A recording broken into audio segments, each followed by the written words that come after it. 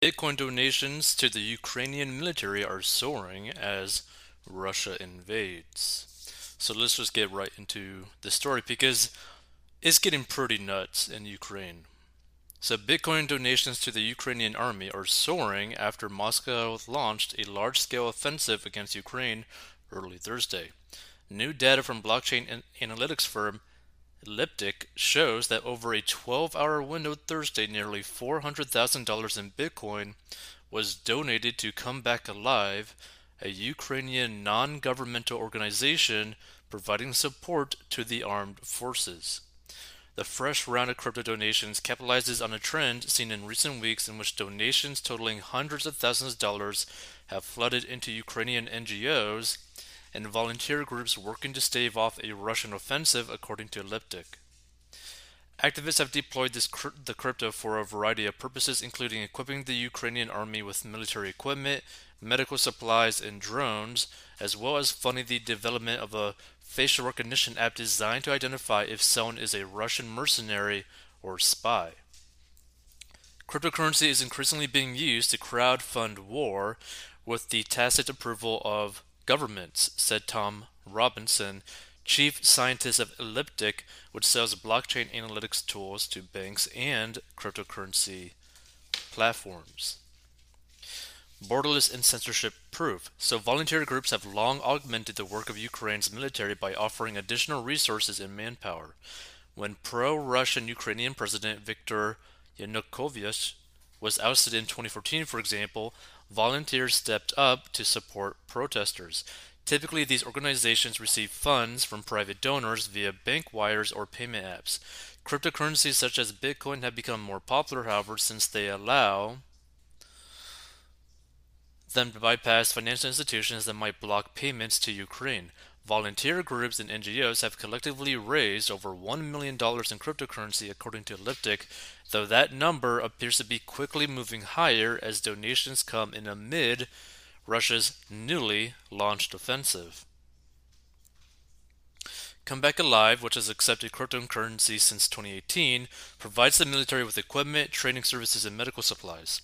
Another group, the Ukrainian Cyber Alliance, has received close to $100,000 in Bitcoin, Litecoin, and Ether, and a mix of stablecoins over the last year. Since 2016, Alliance activists have engaged in cyber attacks against Russian targets, says Elliptic. On the other side, pro-Russian separatists have been raising funds in Bitcoin since the early days of the conflict. London-based fintech data analyst Boaz Sobrado tells CNBC that some Russian officials mentioned they weren't shutting off opposition bank accounts for fear they'd push them into crypto fundraising, which is a lot harder to monitor. So Sobrado said there's a long history of crypto fundraising for controversial causes, from WikiLeaks to Russian opposition politician Alexei Navalny, who has also been raising funds in Bitcoin. The Ukraine has also taken steps to embrace cryptocurrencies at a national level.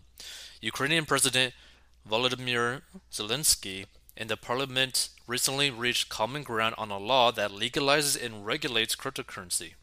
The measure goes a long way toward elevating crypto out of the legal gray area where it currently sits, though it doesn't go as far as the law in El Salvador, which adopted Bitcoin as legal tender in September.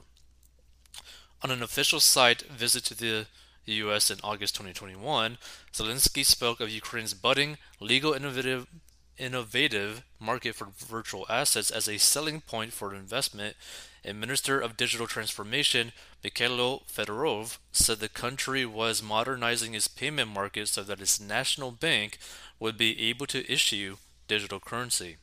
War with Russia, however, could render all those plans moot. And here's the thing to really understand, right? And we're going to actually get into more detail in another story, but this this is good and bad at the same time. And what I mean by this is that if the Ukraine military can raise funds in cryptocurrency, guess what? Russia, in their situation where they're getting hit with sanctions, where their banks are basically getting shut down, guess what they can do? They can also transact in cryptocurrency. Like, cryptocurrency is now at the position in the world where it can now truly be used to basically subvert typical financial institutions, right? You could use stable coins and basically not end up really ever needing to use a bank. I don't suggest people to do that, but I'm just saying if you're in one of these situations, you could technically go do that, right? So this kind of gets into a really weird situation where now you pretty much have two militaries going at each other. Both can pretty much raise technically unlimited funds in the form of cryptocurrency and basically be able to use that funds from cryptocurrency to fund whatever it is that they actually want to go and do, right? Either to defend themselves or to invade. And basically, it's pretty much going to come down, okay, who's going to be able to raise the most funds to be able to protect themselves or get the most amount of money to buy the most amount of weapons and bodies, basically, to get things done. And here's the thing. I think I think Putin is going to literally just take over all of Ukraine. Personally, that's what I think is going to happen. I think Putin is going to literally take over all of Ukraine because what is there to stop him, right? There's literally nothing to stop him, right? He's probably going to end up having the support of China, right? Because if China ends up supporting Putin in this endeavor, then Putin is going to support China in taking Taiwan. And basically, if that happens, the United States is pretty screwed in a lot of different fronts, right? Like a lot of different fronts, right? So I know a lot of people may not necessarily pay attention to foreign affairs, but you should because next time you fill up at the gas station, it's going to be more expensive. Next week, it's going to be more expensive. A few weeks after that, it's going to be even more expensive. Like it could very well, who knows, maybe get to like $6 or $7 per gallon. Because the problem with people in America pushing so hard for green energy, we don't necessarily like the world doesn't just stop using oil, right? What the US does is they end up buying oil that was drilled by Russia, by these other countries. So now we are dependent on these countries for their oil because since our country is trying to be so green, we are now dependent on basically enemies of this country, right? So it's going to get really nuts. Like gas is going to get really expensive. The chip issue is probably going to get even more expensive. Russia's going to have more access to even more potential nuclear power because of the resources within Ukraine when they probably end up taking over all of Ukraine.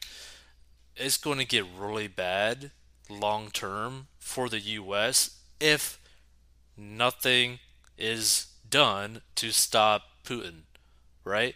If the United States decides to basically not do anything to Putin of actual, like, tangible worth, Putin is just going to take over all of Ukraine. A lot of people are probably going to die. And overall, financially speaking, the United States is going to be in a very bad situation. And that also means everyday people, normal people in the United States is going to be financially affected. You're like if you're living paycheck to paycheck right now and gas starts going like $1 more expensive, $2 more expensive, you're basically screwed. That's a lot of money in a very quick amount of time. Like that's a lot of money. So this could have like really massive effects on not just Ukraine, not just Taiwan, right? But also just the normal people living in the United States as well. And people really need to take this conflict very seriously.